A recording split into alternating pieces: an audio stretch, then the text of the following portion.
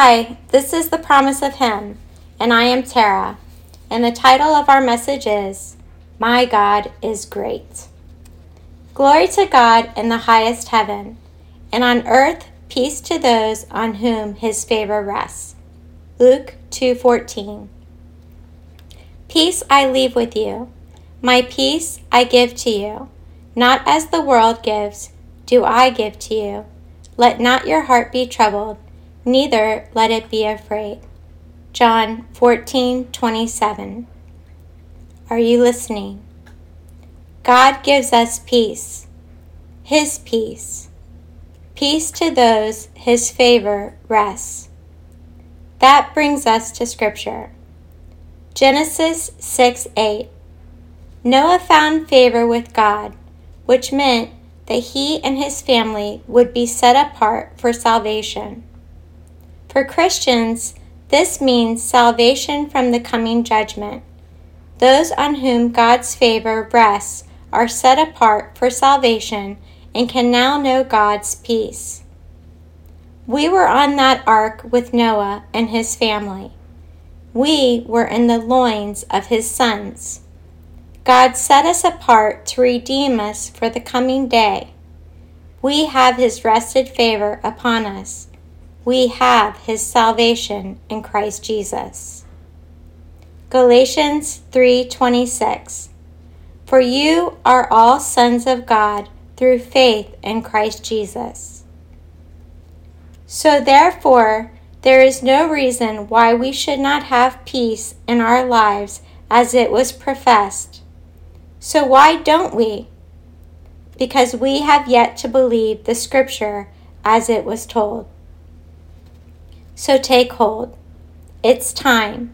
Start believing God at His word. Start believing right now. Start living out our peace and freedom that God has granted amongst His brethren. It's a promise to us from Him, our beloved. Now let's live it. Philippians 3:12. Not that I have already obtained all this, or have already been made perfect, but I press on to take hold of that for which Christ Jesus took hold of me.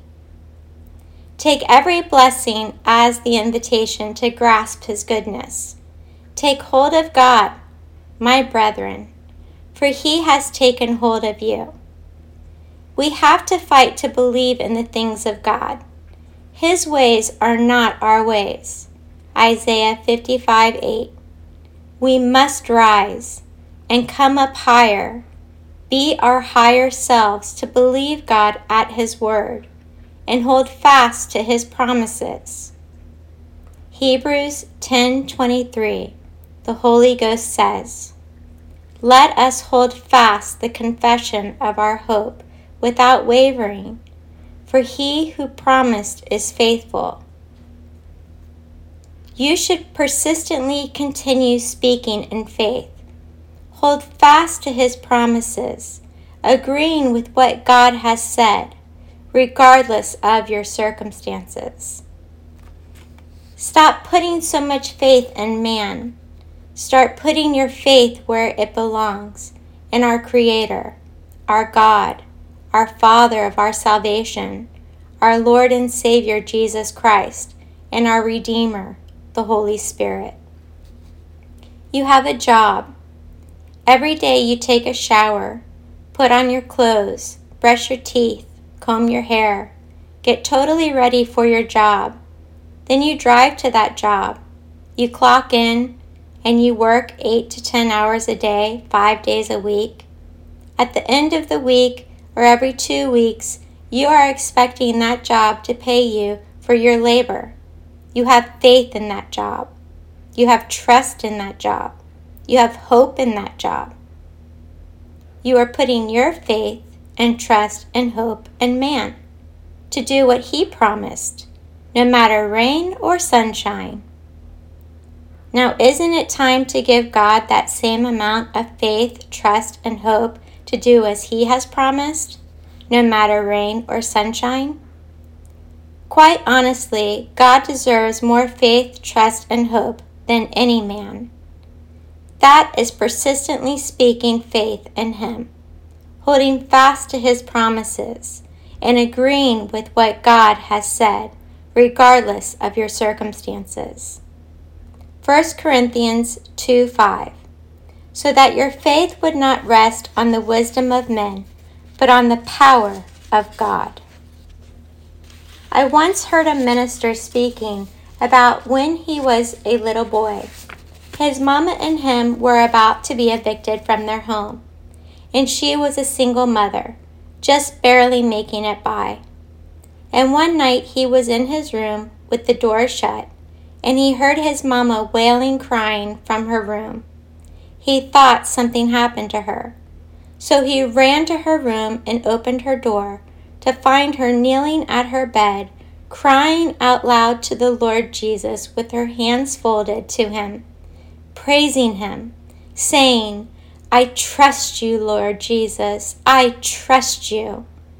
I know you will keep us safe from harm. I know you won't let me and my boy end up on no street. You will keep us and protect us because you love us." And that is trusting God at His word. What great faith and trust that mother has in our Lord Jesus Christ.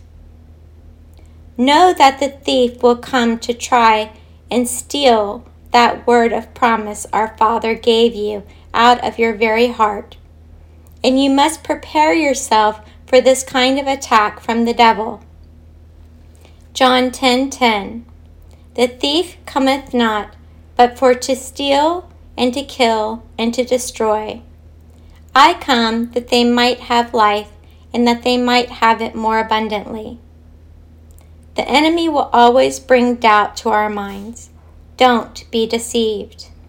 Don't allow doubt into your hearts. Believe God at His word. He is the creator of heaven and earth, of you and me. He is our very breath. How can we doubt the love of our hearts? 2 Corinthians 10:5. First, we destroy arguments and every lofty or proud opinion raised against the knowledge of God. And second, we take every thought captive. It's like when you move in a battle. You destroy the fortress and then you take captives. We take every thought captive to obey Christ, because the thoughts are not your own. They belong to Satan. They are his words that he is placing in your mind to make you think that they are your own thoughts. So you must take all his words captive, all his thoughts, and make them to be obedient to Jesus Christ our Lord. By doing this, you are taking the enemy captive and making him be obedient to Christ Jesus. You must bind the enemy so he can't bind you. Take him captive so he can't take you. Whatever you bind on this earth will be bound in heaven. Whatever you loose on earth will be loosed in heaven. God is giving us the spiritual power that is our true identity.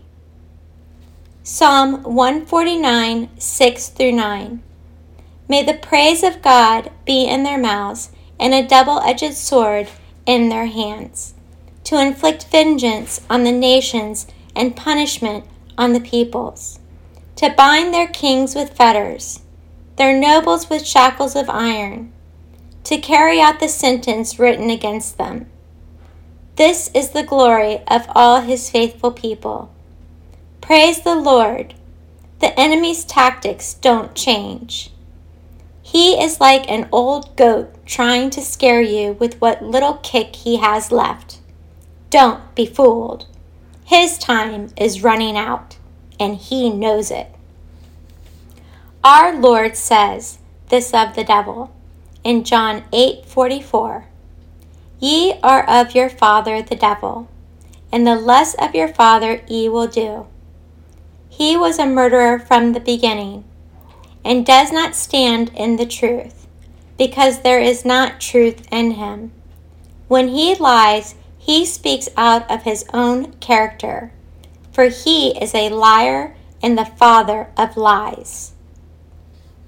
So the Holy Spirit wrote in James 4:7, "Submit yourselves therefore to God.